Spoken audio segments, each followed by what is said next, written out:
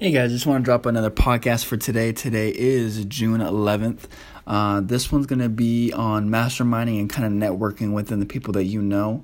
Recently I just started a Facebook group with some friends of mine, some buddies of mine that are, either entrepreneurs or trying to be entrepreneurs and different mindsets that are, always trying to achieve better and greater things. So what I would suggest doing is building your network and your net worth with the people that you're around that are positive influences are going to be pushing you as well to kind of building a resource group to where you never know when your friends can have a big connection for you, but you guys never put it out there. So the beginning of the group, we kind of just a list of all their services that we provide. We got everyone from a real estate agent to a designer to a painter to anything like that. And we kind of feed off each other to where if someone needs web development, I'll go in and say, hey, I can get you, I can work on that for you and I'll give you obviously a huge discount. But now that helps him out, helps me obviously get another client, helps him out because now he gets a dope website for a really good cost instead of going through someone else he doesn't know.